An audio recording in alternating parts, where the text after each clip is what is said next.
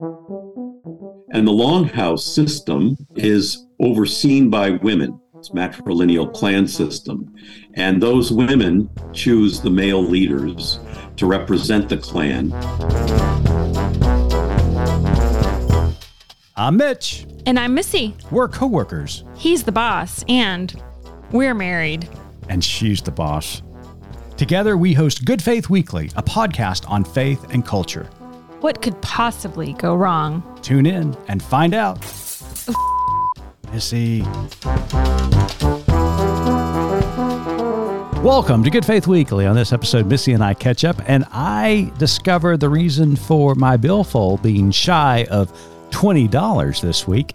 Then later on in the pod, Missy and I sat down with Philip Arnold, who is the author of a brand new book titled The Urgency of Indigenous Values and a leader within the Doctrine of Discovery movement.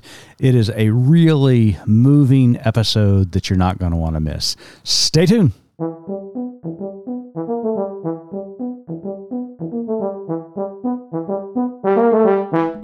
Hello there, Missy. Hey, how are you? I'm doing quite well, and you? I'm all right.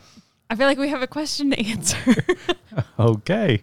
Let the question immense. It's the question we asked right before we hit record. I feel like our audience should be. Oh, geez. Are we going to let them into our marital discussions? Is this intro going to be a Monet or a Picasso? Missy, it's always a Picasso. It's always a Picasso. So that's the conclusion that we came to today, friends. As we confession time, we actually just got back from having dinner tonight. We actually cut out a little bit early, closed up shop, and went to dinner to try to decide how in the world to tackle this week's podcast, because quite frankly, the world is on fire. And I mean, not only it's on fire, there's a lot of craziness going on in the world, and it feels, unfortunately, a little bit reflective of 2020 because there's so much chaos in the world going on right now. And so many things that are so difficult to address. You and I have conversations on and on about the situation in the Middle East, and it is so nuanced and it's so complicated. So complicated. And I am so hesitant to put anything on tape because of the sensitivity of so many. Yeah, but anyways, but I think that is an honest assessment where a majority of our listeners, a majority of those around the world are, because they understand the complexity of these issues and the history of the Middle East, the tension that has existed for decades within the Palestinian and Israeli conflict, and they don't know how to decipher or interpret the events that they have witnessed over the last 2 weeks. And so we just kind of sit numb because it all is so heavy and so heart-wrenching and devastating. It's just... It's so difficult. I would take issue with one thing. I hope it's not numb, because as we get information... Well, no, we sit in our numbness. I just feel like we're all trying to work these things out in our mind. Agreed. You and I included, and therefore are being very protective of our words that we're putting 100% agree. That we're cementing. So we kind of over dinner decided that we're just going, everyone in our listenership is probably inundated with information, with stories, with the atrocities, with the tragedy that are happening. So we just kind of started looking at some fun things to talk about, maybe as a bit of a reprieve. And so I'm going to start the episode with a confession that I haven't told you yet of something I did yesterday. Oh my gosh. Remember, Okay. Remember audience, Picasso is happening here. Okay. So, and I'm going to tell this story now. I've saved it because you can't get legitimately mad at me in front of everybody else, right? Oh, sure I can. I can't vocalize it, but they can feel my anger rising. So yesterday I did the thing that everybody wishes they could do each week. And I left home to go attend a middle school football game. Indeed you did. Right? Yeah. Okay. On my way out the door, I knew I needed two things. Well, not more than two things, but I knew I needed $5 to get into the football game. And I also had like a few random items to pick up at the grocery store, like straws or one of those and deodorant or whatever. So I thought, oh, genius. I'm going to kill two birds with one stone. I'm going by our neighborhood Walmart and I'm going to grab my groceries and some cash to go to the game. Genius. Right. I'm on board so far. Keep going. Okay. So I go to Walmart. I get my few things. I'm in the checkout lane. A friend calls. I answer the phone. What are you doing? So we're chit-chatting as I'm checking out. And, it was all great. Leave Walmart. I get halfway to the football stadium, which is about 20 minutes from the middle home. School football game. The middle school Gotcha. football game, right? Armed with my deodorant, which could probably be shared amongst the middle schoolers in the audience. You sent pictures. I totally understand. Right. Halfway there, still talking to my friend, and realized I forgot to get the $20 that I got out of the bank account. So some random Joe is now $20 wealthier because of your generosity? Frantically, expletive, got off the phone with my friend and realized the next exit went to our bank because I still had to have cash. Yeah. So I exited that highway and turned to go to our bank, all the while calling our neighborhood Walmart because I sure didn't want to call you. And 2 phone calls and 15 press this for this and that for that. Finally got a hold of someone. I was like, listen, I got cash out. I forgot to get it. Can you see? She's like, what's the register number? I had my handy dandy receipt, gave her the register number. She went to look. I was like, okay, there's hope that somebody turned in this $20. A good Samaritan. The goodness right? of humanity. A good Samaritan, right? Yep, gotcha. She came back to the phone and she's like, it's not there, and nobody turned it in. So I proceeded to get $20 out of our bank account. So $20 is now lost forever, which would be a funny enough story. Oh, jeez. It goes on. Except this is the third time I've done this. Oh, my gosh. So you just like randomly pull cash out of our account and like leave it for, I mean, you're ultimately passing it forward, right? This is the third time, but it's only the first time I haven't been able to recover it. And only the first time you've told me about it. Exactly. So you know what? You need to be thanking me right now because Do I? I think the guy that followed you in the line needs to be thanking you. For like a brief moment, I had considered getting cash for the football game and also cash we needed later this week for the cleaning crew. And so that would have been a whole lot more that would have been lost forever. So it was only $20. So what you're saying, I should be thanking you for this situation. Okay. So that's my confession that I have sat on now for well over 24 hours because there's so many Hail Marys that you needed to be doing right now. If I did this the first time I did this, I think the cashier saw what I had done and kind of chased me out of the store. Like, ma'am, you forgot your money. It's like, oh, thank you. So that was my first time. The second time we were traveling, and I had to run to the store and get cash. And so I did this again, the same kind of thing. And I realized it and ran back in, and thankfully someone had turned it in, a good Samaritan. But yesterday, in fact, in our like northwest side of town, someone took the money. Well, I mean, as they should, because, well, Yeah. So anyways, there's my confession. First world problems, or hashtag first world problems. We're now $20 poor. So, ladies and gentlemen, if you would like to give to the Randall Foundation. As a matter of fact, we do have because we give away money all the time. Not all the time. But if you would like to give to our October giving campaign, you like how I worked that in? Oh, wow. That was very impressive. You can visit goodfaithmedia.org and participate in our giving campaign. So, anyways, that's my confession. Well, that is a good confession. Right? I mean, I held on to that for a while. Well, it sounds like you've held it on 3 times over the course of several years. It's true. It's true. So what else have you got for us that's like fun and non-consequential? Well, again, it's been such a heavy couple of weeks. Lots of craziness going not only in the world, but in Congress. But I did find a story that you found quite interesting, and it has to do with a frog. So before we tell the story about a frog, I didn't realize you're going to pitch it back to me, but I will say this. I have found the key for those of you lady friends out there who are cold-natured, or, man friends who are cold-natured. I have found the ultimate deterrent for having your male boss or male coworkers enter your office and bother you and mansplain to you throughout your workday. Oh my gosh. Okay, so do tell. There's probably so much problematic about what I just said.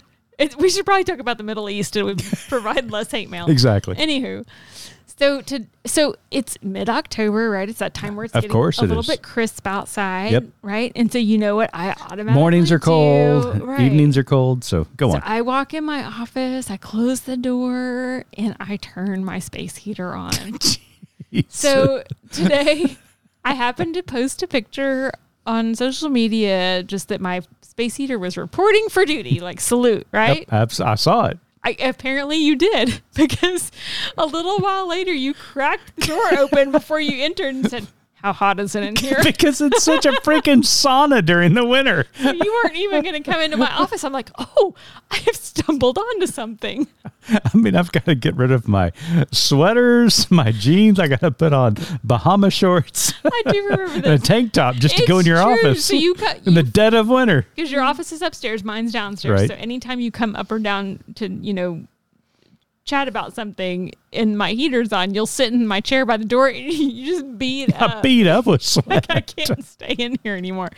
So pro tip, yes, if you want to keep the hot-natured boss or coworkers who might, mansplain to you during the day out of your office, just a little space heater by your feet works wonders. But that leads into the next story that you sent me, doesn't it? Well, I hope it doesn't in every office situation, but go ahead. Well, not an office situation, but it's sort of relatable. Again, we should have talked about the Middle East. Picasso. Go ahead. Right. Cut that ear off. So apparently there's this thing that female frogs do. Let me find it again. Called tonic immobility. Do you know what this is? No. This is legit because it was a CNN story that you found and sent to me and like, haha, this is funny. I'm like, we need to talk about this. So apparently a female frog who is being approached by a male frog will fake her death to get him to leave her alone.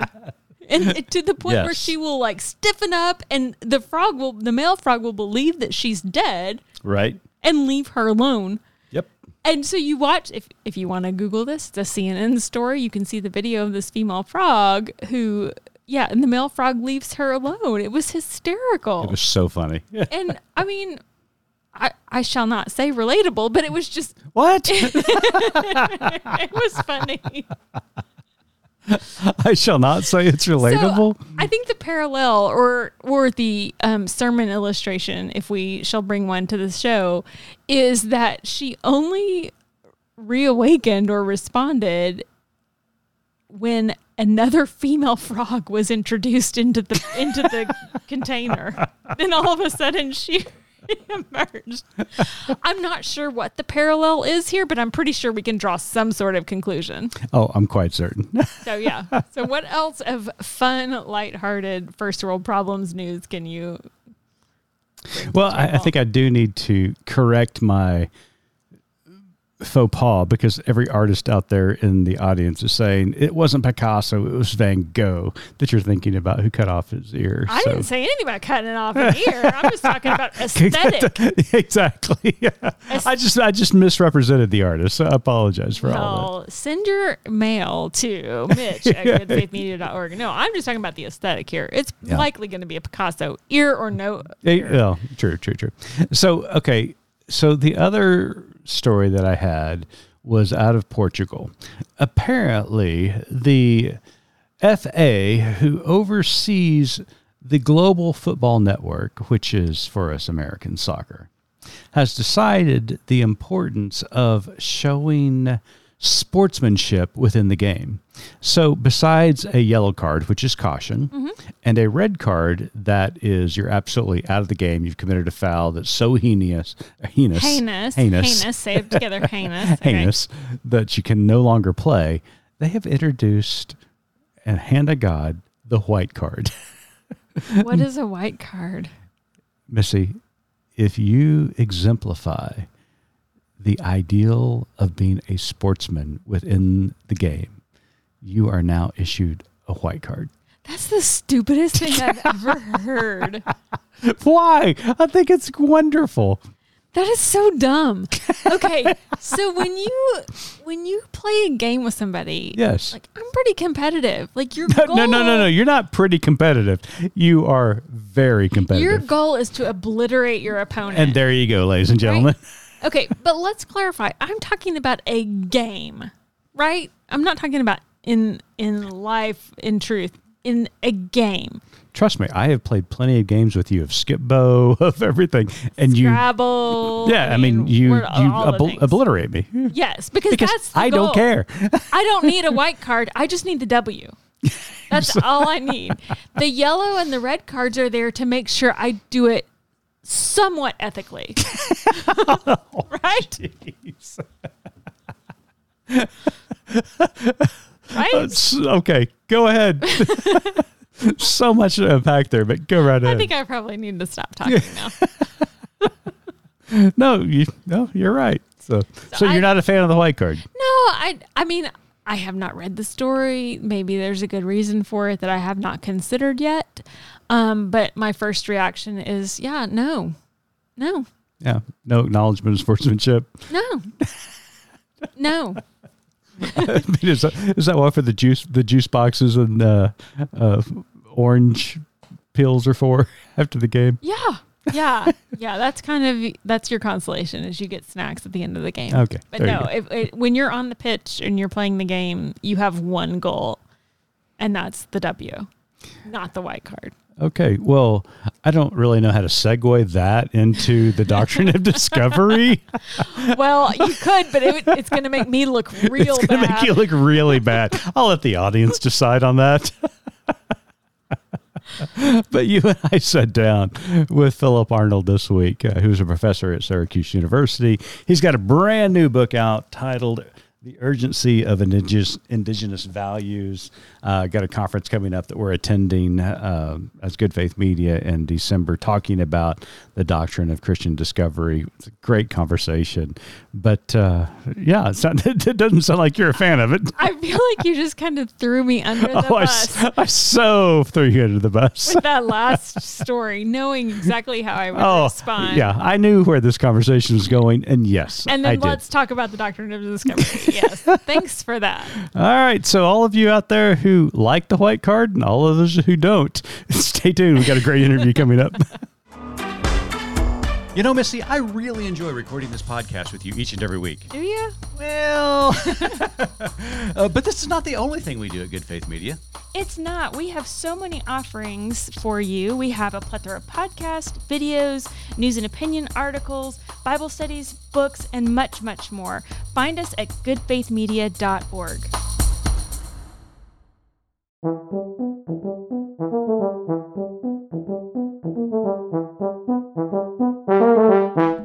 Welcome back to Good Faith Weekly. On this episode, we've got a very special guest with us. Philip P. Arnold is the Associate Professor of the Department of Religion at Syracuse University, as well as a core faculty member of Native American and Indigenous Studies. Philip is working with Syracuse and the Doctrine of Discovery nonprofit to host a December conference titled The Religious Origins of White Supremacy, Johnson v. McIntosh, and the Doctrine of Christian Discovery. Philip's most recent book, The Urgency of Indigenous Values, is available right now.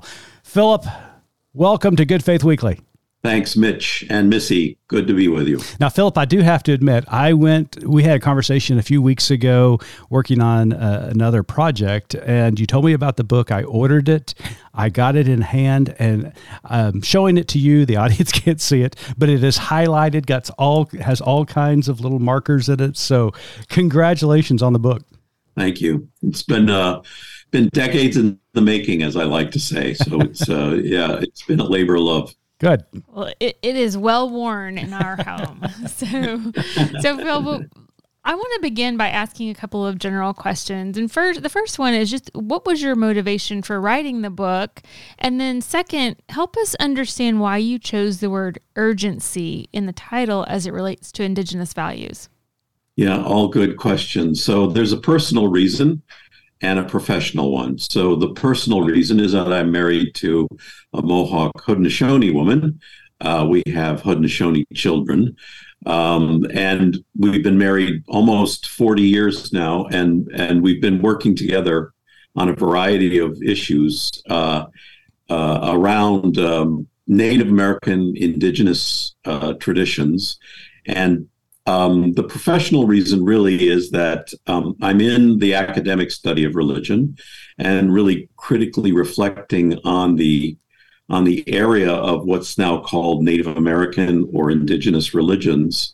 And we live in the heartland of the Haudenosaunee, who are better known to your audience probably as the Iroquois or Six Nations.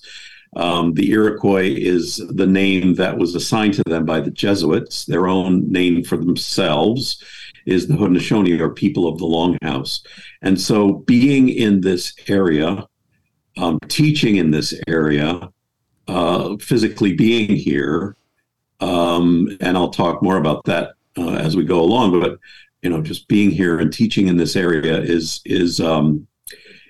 why I felt the need to address these issues in the book. The urgency piece has two meanings as well. Of course, we're in the era of a number of different urgent matters facing us. The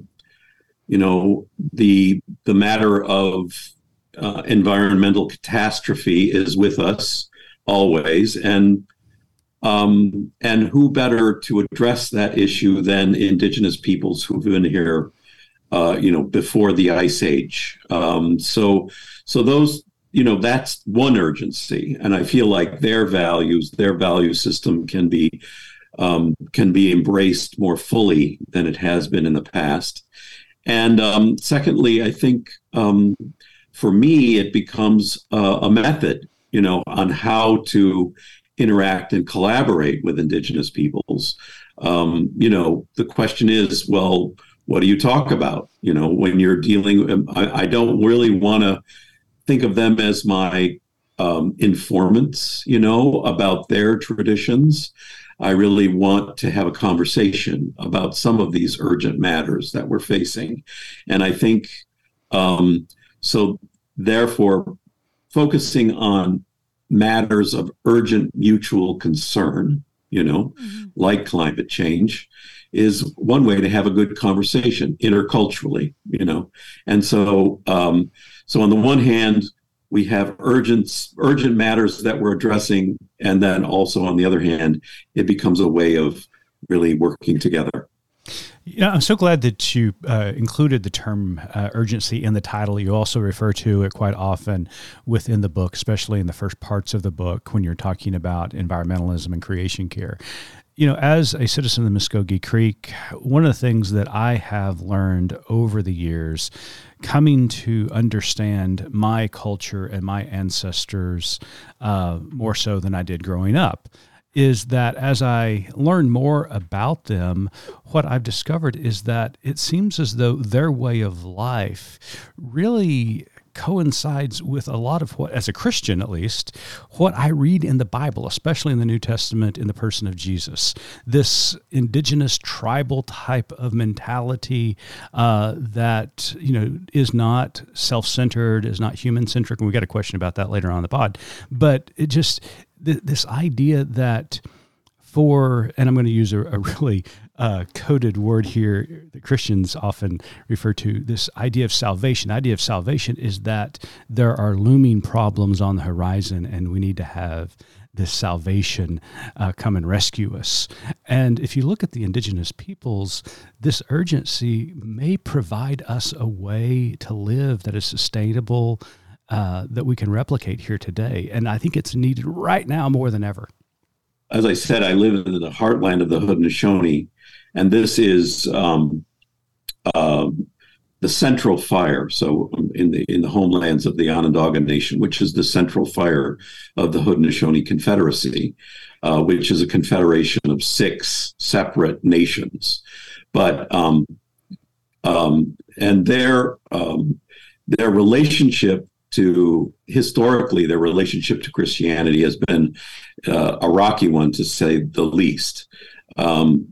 Perhaps with this conference, we can begin to have a conversation about how Christianity historically has been weaponized, essentially, against Native people, and that becomes a kind of problematic feature of how we address these intercultural dialogues. So I think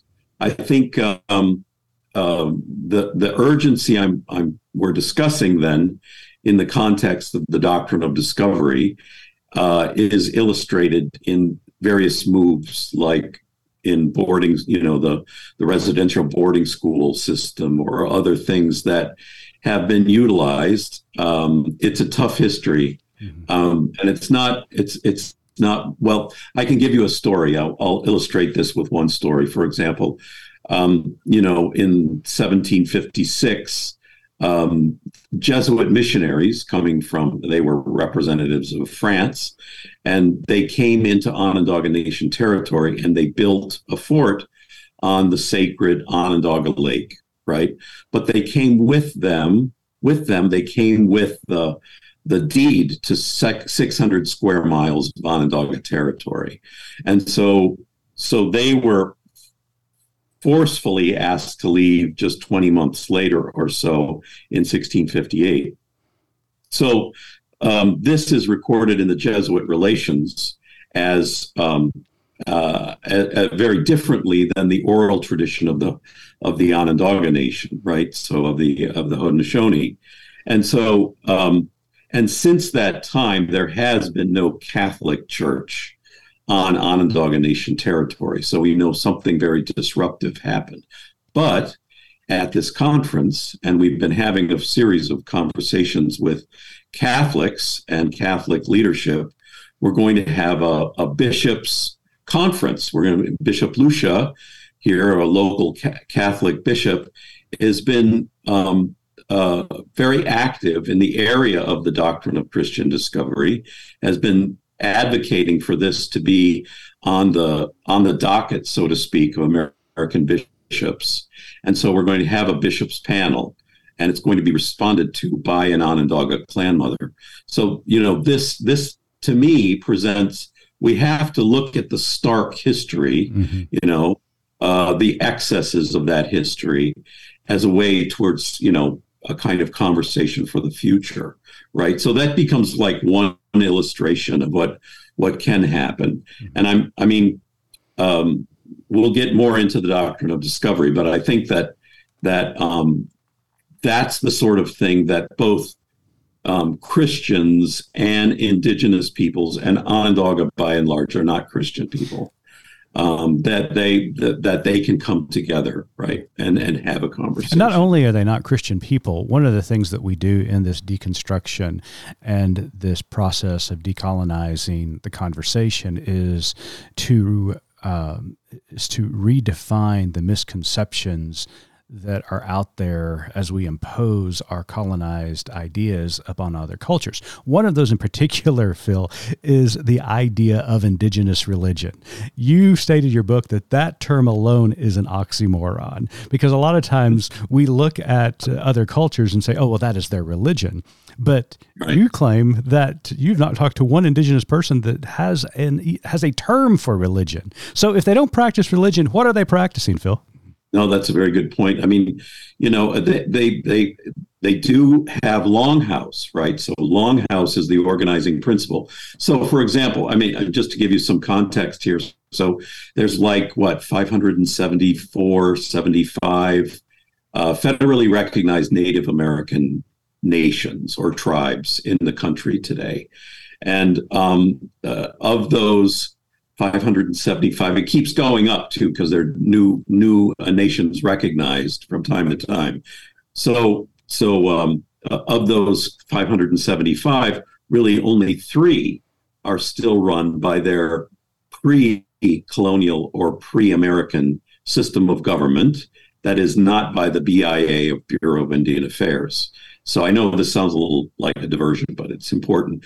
So those 3 are all Haudenosaunee.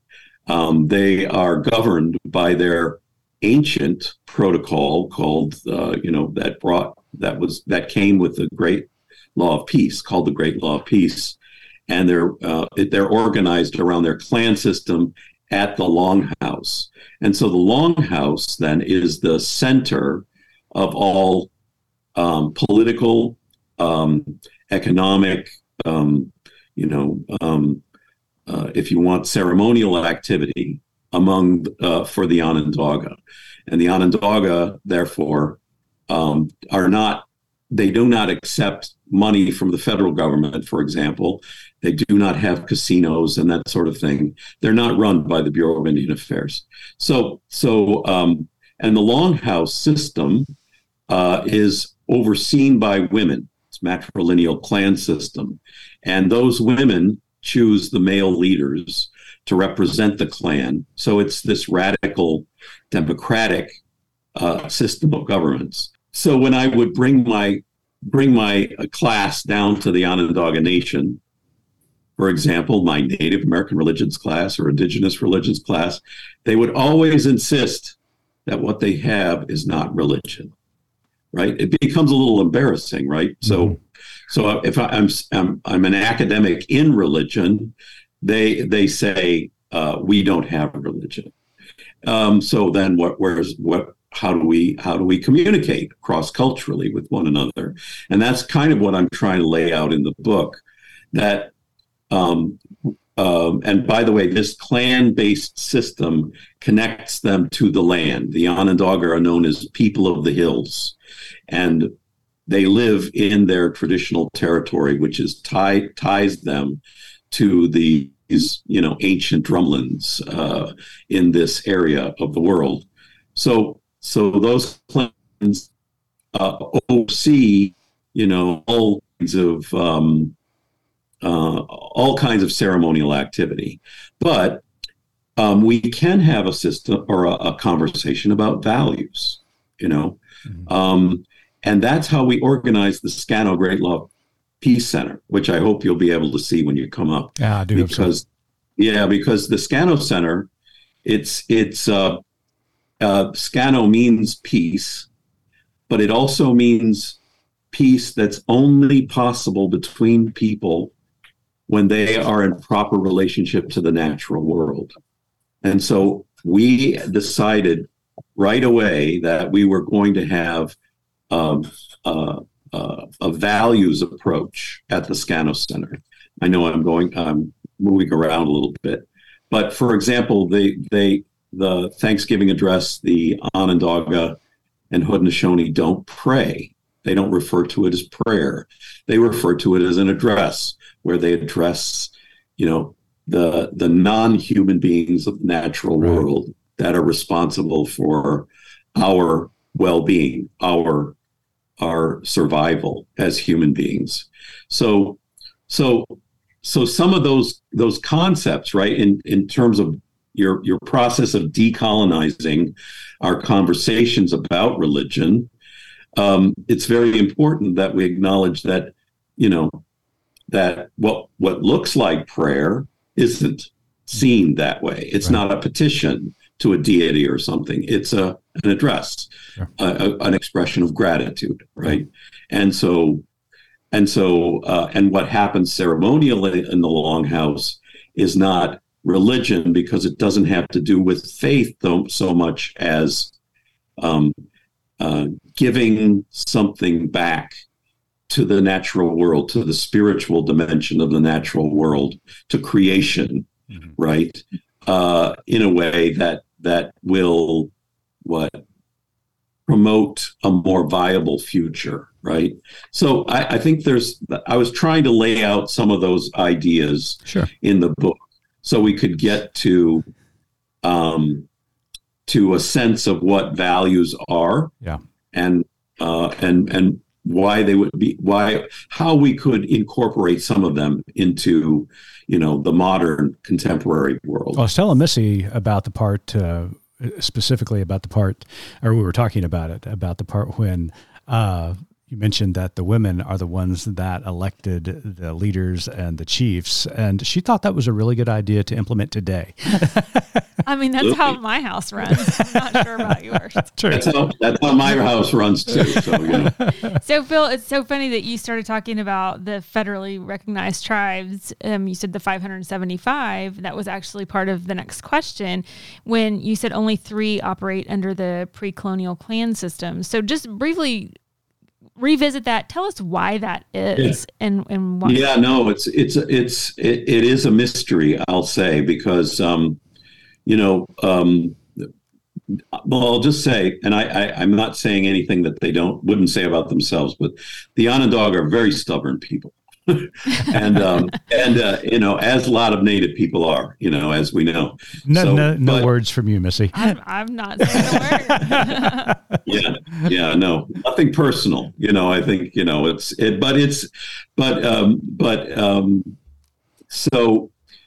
so the Bureau of Indian Affairs was created essentially to oversee Native territories, right? And when in 1924, there was the Citizenship Act, the U.S. bestowed on all Native Americans U.S. citizenship. Well, that sounds really good in a way, but the Onondaga said, no, we will not be citizens of the United States. And in fact, they went to went to Washington, D.C. I've seen the documents, right, where they say, you can't make us citizens. In other words, they stuck to this notion of sovereignty, which is, after all, in the Constitution of the United States. Those treaties are fundamental in the Constitution of the United States, and that system of sovereignty, essentially, the Onondaga said, if we give up our sovereignty, those treaties will be null and void. And so we're going to stick to our sovereign status. Mm-hmm. And it was there that way. For example, Onondaga Faithkeeper Oren Lyons puts it this way: you can't have a treaty with yourself. So if they were to become citizens of the United States, then they would not be able to maintain those treaties. So they're so stubborn for the last 100 years since the Citizenship Act. They've been traveling on their own passports. They have their own documents. Really? When they travel internationally. Wow. And so the Haudenosaunee Nationals team will travel on their own Haudenosaunee passports. And if they can't, if the countries deny them, as they did in 2010 over in Manchester, England, they won't go. So it's as I said, these are very stubborn people, and they've kept to their sovereignty in the face of really some very extreme measures. So I think that's why the Haudenosaunee have been so instrumental at international meetings like the United Nations, advocating for the rights of Indigenous peoples, where other nations, you could say, can be controlled by the United States. they can't be. They've proven that over the last 100 years. So, yeah, the three nations, I failed to mention the three nations that have not accepted a BIA government are Onondaga Nation, so I've been talking about, the Tonawanda Seneca, another nation of the Haudenosaunee, and the Tuscarora. So those three are all part of the Confederacy. Wow. Well, Phil, I've got one last question for you before we turn it over. And this has been a fascinating conversation. Again, there's so much in the book that I would like to talk about, but we just don't have time. Plus, we don't want to give it all away. We want people to go buy the book, and they can pick it up wherever they purchase their reading materials. But there's one moment in the book that really brought tears to my eyes, and it was the conversation about the 1613 two-row wampum agreement between the Haudenosaunee and the Dutch. And there's this beautiful image of a belt, and it's a stream and two canoes rowing down the stream. And I just thought it was a beautiful image of coexistence and respecting one another as human beings and as cultures, living harmoniously as you move down this journey of the river. But unfortunately, we know history. We can read, and it seems as though one of those paths often tends to go over to the other to dominate the other and impose its belief systems on that. In fact, you write in the chapter, Pay Attention, expansionist cultures of Europe created an intellectual tradition that placed human beings at the center of the world and assumed that human beings have the ability and responsibility to know the universal truths of all things. Phil, is the idea of a human-centric worldview the prime contradiction among the Anglo-European cultures and the indigenous cultures? I think you're spot on. That's exactly right. I mean, you've said a lot right there. And I think the two-row wampum, so there's a long tradition of wampum, goes right back to here at Onondaga Lake and the founding of the Great Law of Peace. And the wampum then came, the wampums that came out of that had to do with consoling, condoling people that are in grief, and the Haudenosaunee in that 1613 wampum belt with the Dutch were saying we're acknowledging your grief, the difficulties of the lives that you've lived and being here in this place, and we want to remain together in this place, but you have to be able to respect the non-human beings that support our lives here together. And so the Haudenosaunee in their canoe travel down the river of life, and the Dutch or the Europeans in their boat travel down the river of life side by each and don't interfere with one another, right? But that could be said of all other things as well. Mm-hmm. To leave the world as pristine and as healthy as we possibly can is the way to have peace between us. I love that. And that's those three rows of those three white rows between the two purple rows are called the covenant chain. And that covenant chain is that we need to work together for a more peaceful world, work together for a more proper and viable relationship to the world around us. And those three rows are peace, freedom, and together forever. I love that. So that to me becomes a way of working together. Now, something else you said, this kind of hubris of humanity, right, that we're all having to grapple with right now in various ways, I think is really the issue here. I see it in the university, for example, where academics feel as if or think they can understand all things, and to me that becomes a roadblock for really working collaboratively, because if you think about it, if you work with people, if you work with Indigenous peoples rather than report on them, right? If you work with them, then you're not in control of the data, so to speak. You're not in control of what you can say. Right. You have to work together. So knowledge, therefore, is produced together. It's not produced just out of the minds of some, academic, scholar or something like that. So for me, that becomes then another facet of the working method of collaboration that I think is very important to me and for our colleagues. Well said, sir. So, Phil, how can our listeners learn more about your work and about this conference that's coming up?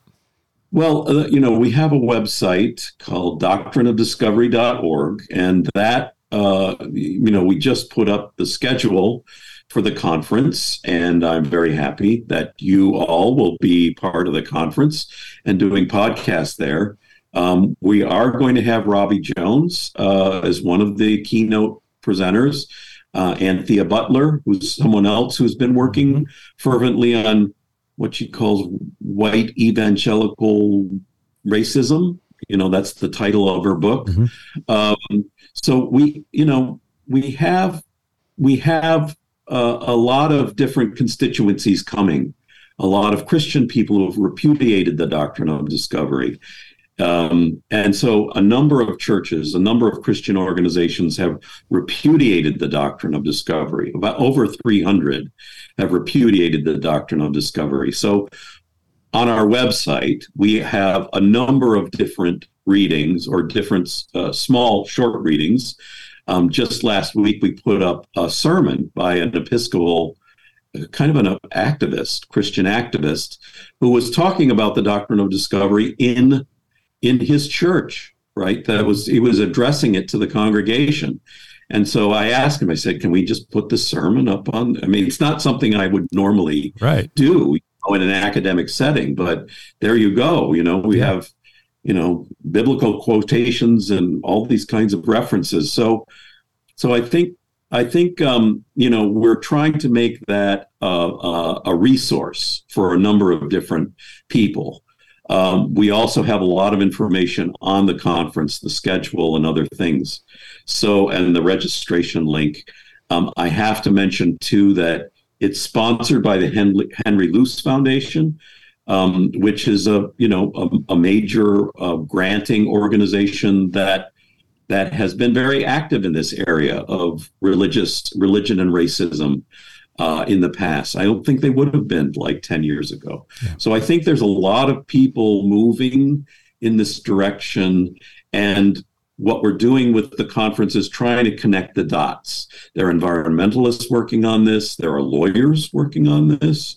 There are Indigenous peoples. We're going to have Maori people, Sami people, people from Brazil, all kinds of folks. So I think the website is the best thing. And then, of course, the book. The book is our most recent attempt at trying to get this message out. Well, Philip Arnold, thank you so much for joining us this week on Good Faith Weekly. You're the third guest that we've had on over the last few months. We had Betty Lyons on earlier, and then Robbie Jones was on last week, and now you talking about this very, very important topic about the doctrine of Christian discovery and its ramifications even today. And I appreciate your addition of adding the urgency of us retaining these Indigenous values. The book is The Urgency of Indigenous Values, and you can pick it up now. And Phil, we really look forward to seeing you in Syracuse in December. But before we let you go, sir, Missy's got one last question that she wants to ask you. So, Phil, as you know, our tagline at Good Faith Media is "There's more to tell." So, in light of the work that you do in our conversation today, what is your more to tell? That's such a good question.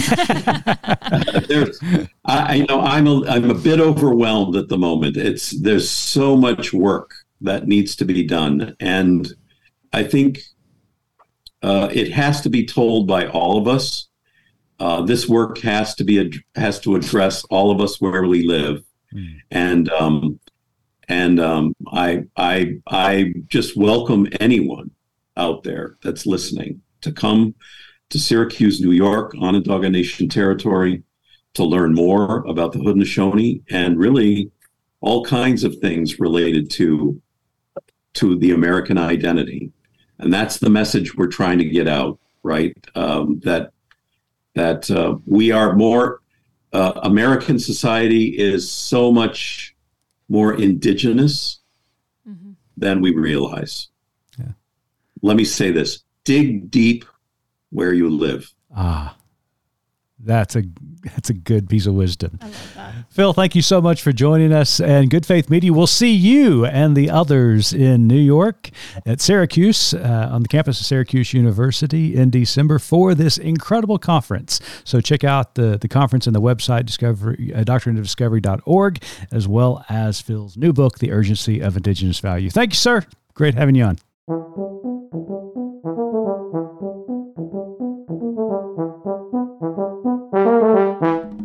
Well, Missy, I don't know about you, but as somebody who really thinks this stuff is interesting, I really enjoyed our conversation with Philip. I really enjoy just examining the way that systems that have been in place for our entire existence that we never questioned should be questioned. Mm-hmm. And, of course, the doctrine of discovery is one of those.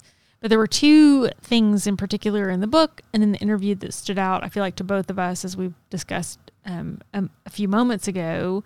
One being that Native Americans don't really have a word or a concept of religion. Right. So I want to talk about that for a little bit and what that looks like. Mm-hmm. Well, I think you're exactly right. First, acknowledging that we covered a lot of material. There's a lot of content that we discussed, but there's so many things that are tangible and relatable to what we're dealing with now. One is this notion of religion. So when you and I define religion, we have this conception of what that means. A lot of it surrounds worship. A lot of it surrounds how we view the world and our evangelical fervor to win people for the cause of Jesus Christ. I would say it's two things. It's your belief system, what you can and cannot do. Yeah. And it's how you're getting into heaven. Yeah. Like those are the two principles. You may want to reverse those two in their priority. I mean, yes. Well, one leads to the other. They're very closely interconnected. Yeah. But that's kind of the two principles we were brought up in, is what you believe and how do you get into heaven. Yeah. So go ahead. Well, there's this celestial ending that is overarching and affects everything that we do within this world. For the indigenous people, there's not this concept of religion, but this concept of existence. And how do we as human beings exist within this symbiotic relationship of how we would define the living and non-living, or the natural and unnatural. And so that is what is really fascinating to me. And I can see that also playing out within the biblical narrative, because the biblical narrative is filled with this tribalism and this very indigenous understanding of the world, not corrupted by the European idea of capitalism and everything that is negative about the world we live in right now.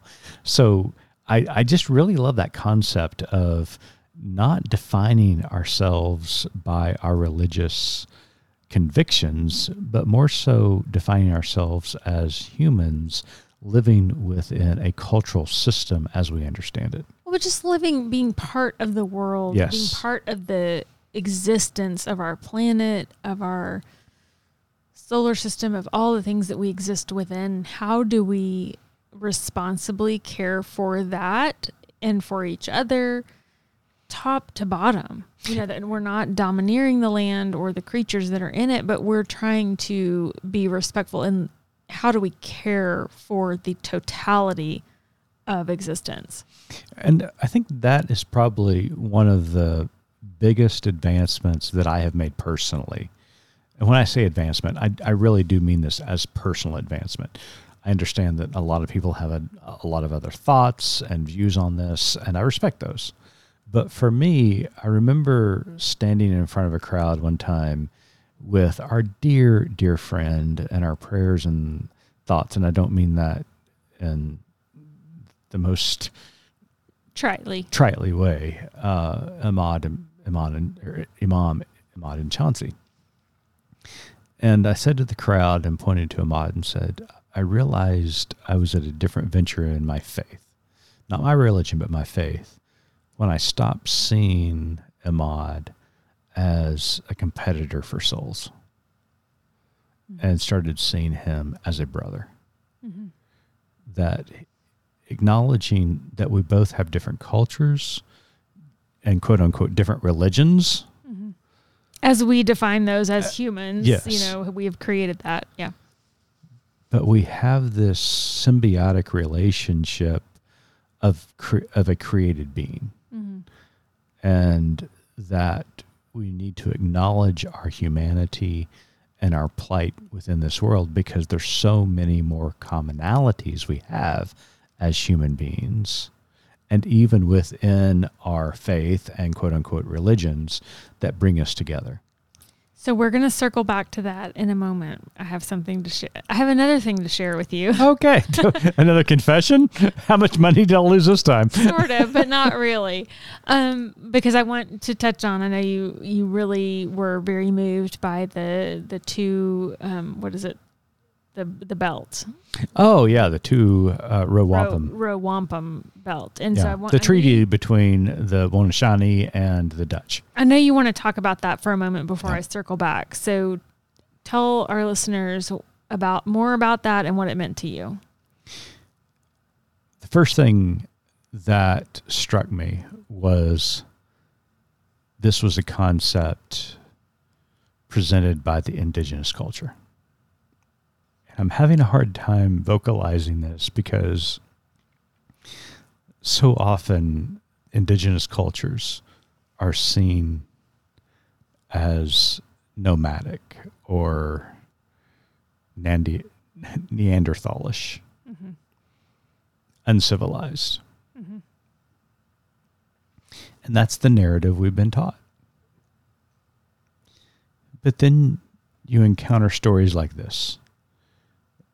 And the Haunanishanis who come up with this idea and present it to the Europeans who are, in their view, culturally superior to them, right? Religiously superior to them, economically superior to them in every way,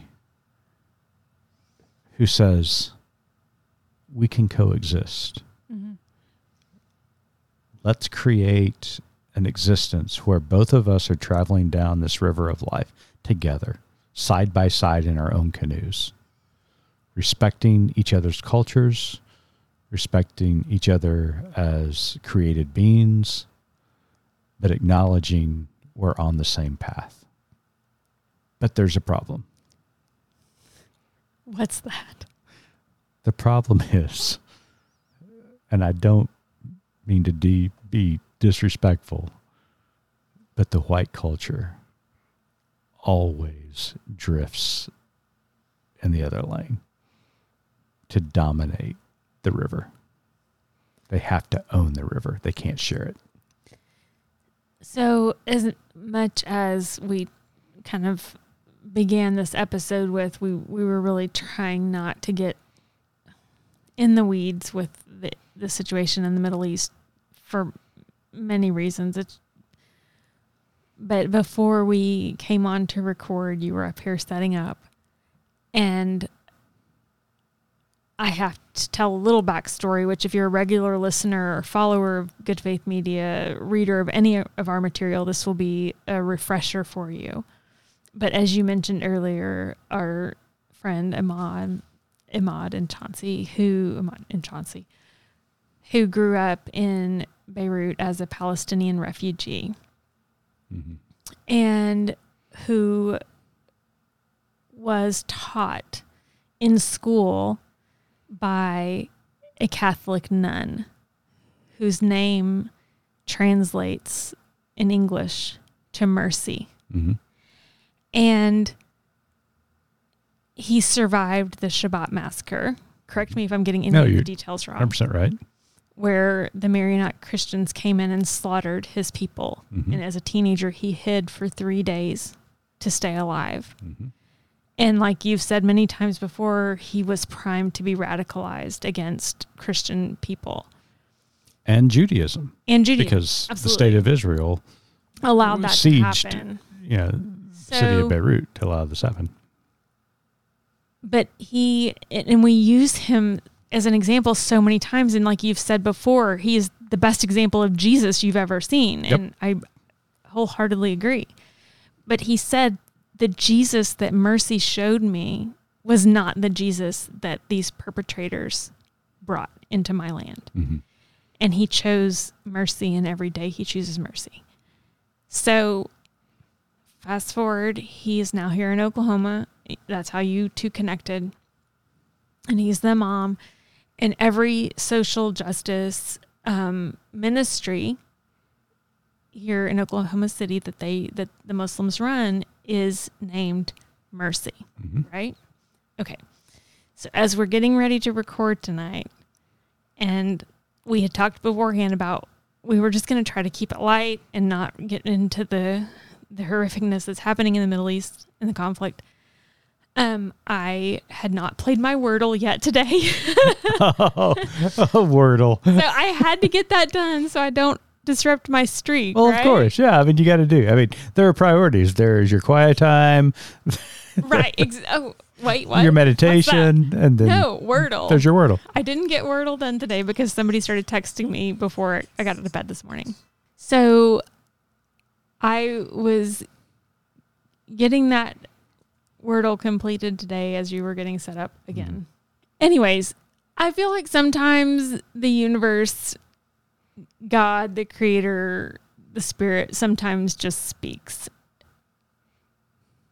And do you want to take a guess as to what the Wordle answer was Let me today? see. And Let me roll through the Wordle. I'm not giving any spoilers because we record a couple of days ahead of time. Yeah.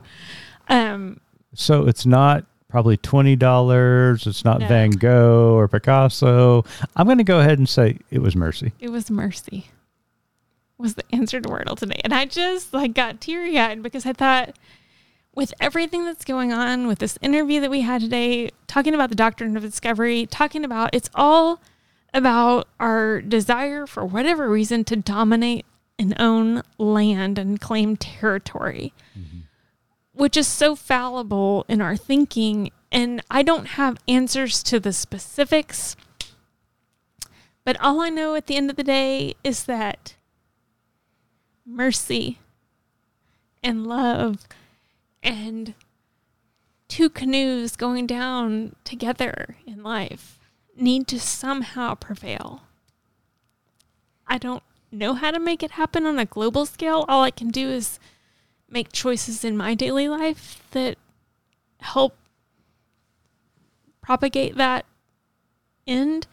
But anyways, I wanted to share that with you, that just happened, and I feel like it was a little bit of a divine moment. I really have nothing to add except amen, amen, amen. I mean, you just said it all. All right. So do you... Well, Missy and I may both have tears in our eyes, so we're going to step away and wipe those tears away. But our prayers, our hope for the situation in the Middle East, for the situation here in the United States, is that mercy prevails and that love and understanding and hope and mutual respect for each other's cultures can be the predominant ideal for who we are as human beings. And I want you to always remember that this was brought to you by the indigenous cultures of North America and in indigenous cultures around the world. This is the importance of and urgency of discovering indigenous values.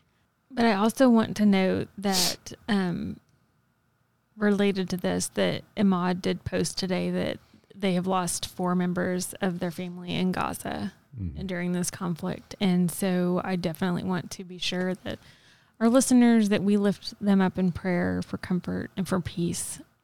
Yeah, I mean, we know Jewish families who've lost family members and friends in the massacre that took place last Saturday, and we also know Palestinians who've lost family. It's just another reminder that if we allow the systems that are prevalent in our world to dominate our understanding of how the world is constructed, then oftentimes destruction and death follow, and pain and agony and tears follow. We have to find a better way.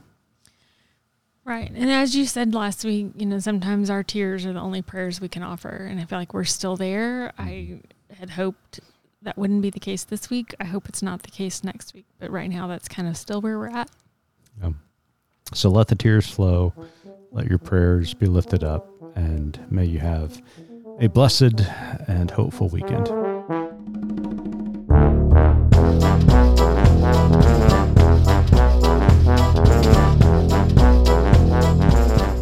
You've been listening to Good Faith Weekly, hosted by Mitch and Missy Randall. This weekly podcast from Good Faith Media discusses matters of faith and culture. Subscribe wherever you get your podcast and give us a like and a glowing review. We produce the podcast out of Norman, Oklahoma. Our music comes from Pond 5. And we're supported by listeners like you. Learn more about us at goodfaithmedia.org.